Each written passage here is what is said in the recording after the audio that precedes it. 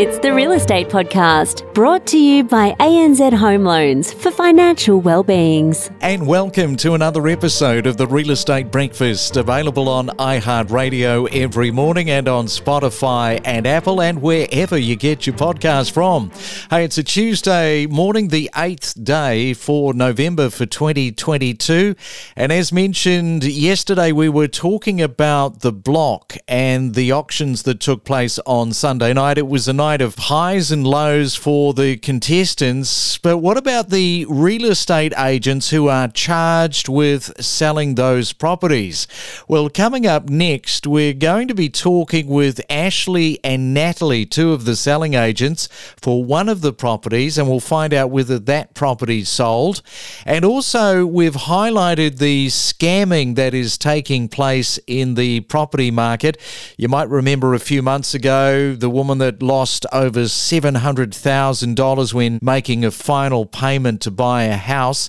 And some of the hard numbers of this, the scamming, has been released to back up just how bad things are.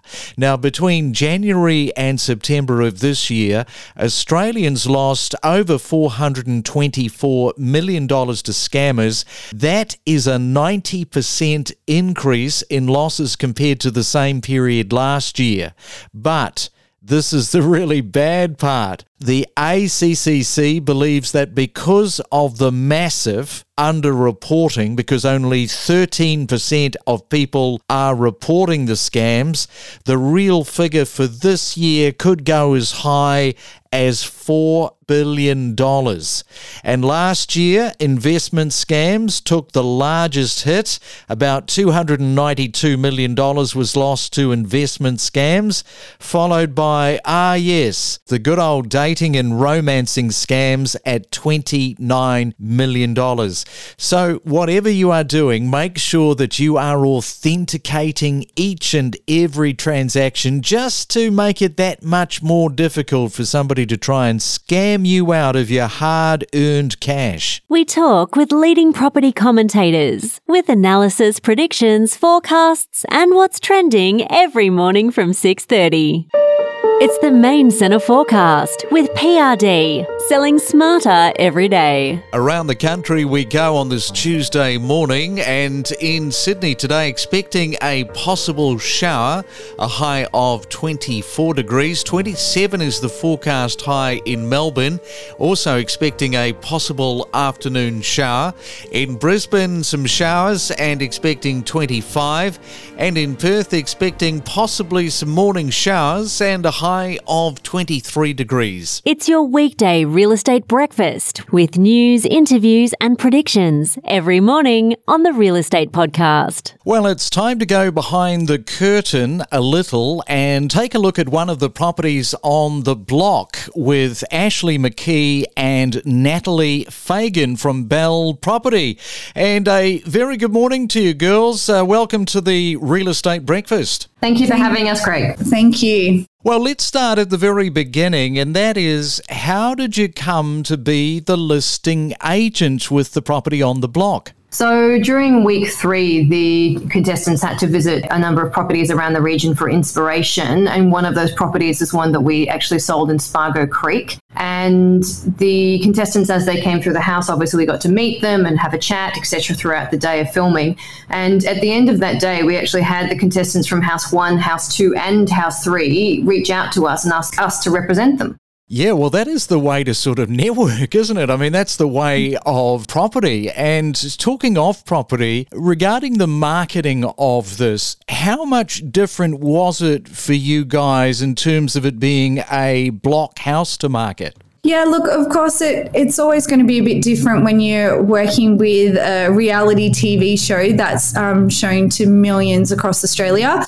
And then you also work with your buyers that you have in our region as well as Melbourne. And Most of the buyers in our region are 80% from Melbourne, and they are either making it a permanent move or it's their second property. So we had to come up with a slightly different strategy, especially in the fact that when we were uploading photos, we could only do them week by week as rooms were revealed. So you are a little bit restricted.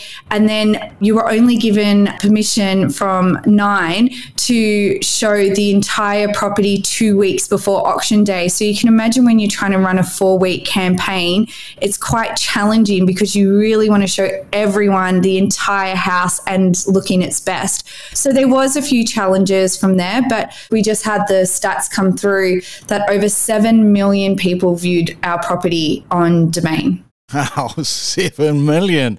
That's insane. And the advantage is, of course, that it is a TV reality show. So it's got this built-in eyeball factor, but that is not a guarantee that people in that $4 million price range is going to be watching this show. Is that a fair comment to make? Yeah, absolutely. Look, what we found actually was that the majority of people that inquired actually said that they don't watch the show, or they might have seen something on social media and that sort of inspired them to give us a phone call. And obviously then that led into, qualifying buyers and taking them out there if they were truly interested.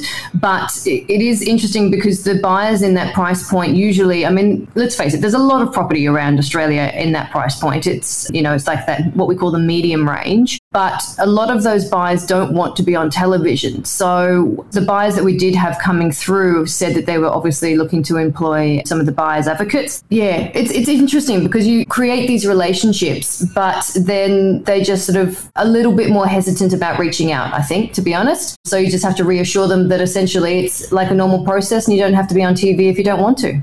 And how important do you think it is, the position of the auction itself? Because if you look at house number 1 that won the competition, it was in number 1 position, and number 2, which was you guys and you sold, was number 2. Yeah, look, there's always a strategy around an auction, obviously, and especially when it comes to the block, when you've got 5 similar yet unique properties being marketed on, literally one after the other.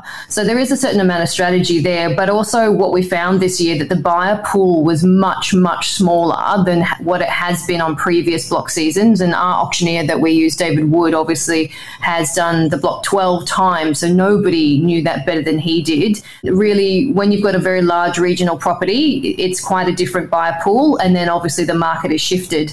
But what happened at house 5 was amazing, and obviously you just need 2 people to fall in love with it. But it was interesting because obviously Danny Wallace ended up purchasing house 5, then purchased ours, and then also purchased house 2. So out of the 3 houses that sold, he purchased all 3, which was just amazing.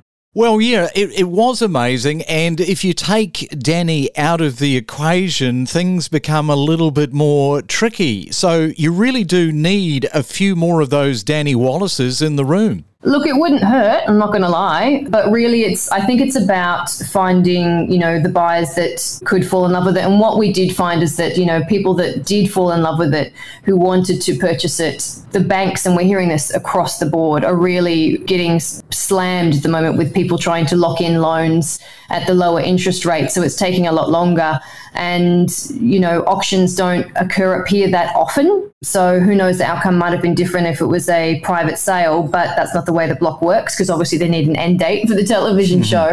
But look, there were a lot of buyers that really just couldn't get their finances sorted in time because they needed that bank approval. But yes, if there had been 5 Danny Wallaces, then we probably would have had 5 sales. And just picking up on because of the price point, it is a limited pool of people, particularly in your area. So it can be argued a lot of people in that $4 million price tag like their anonymity. So has that been a factor in terms of working alongside the TV show The Block? It has. And obviously, as we just mentioned before, that, a lot of these people that are looking for properties up here, they don't want their face to be shown on TV. They do go through the buyer's advocates. If you know what the address is and you know what someone looks like, it can be quite confronting as a purchaser to have that. So 100% that purchasers really would prefer to remain private. They're 100%.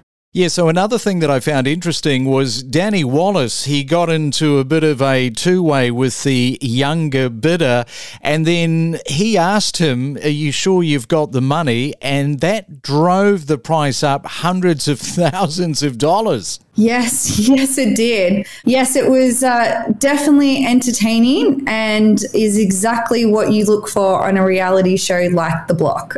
It's that point, isn't it, to be made that you only need two people to go head to head, and that's the sort of thing that can happen. All right, so whereabouts are you going off into the sunset from here? Back to Dalesford. Back to Dalesford. The show has come to an end, but our listings haven't. And regional Victoria is still booming. We're still seeing great results.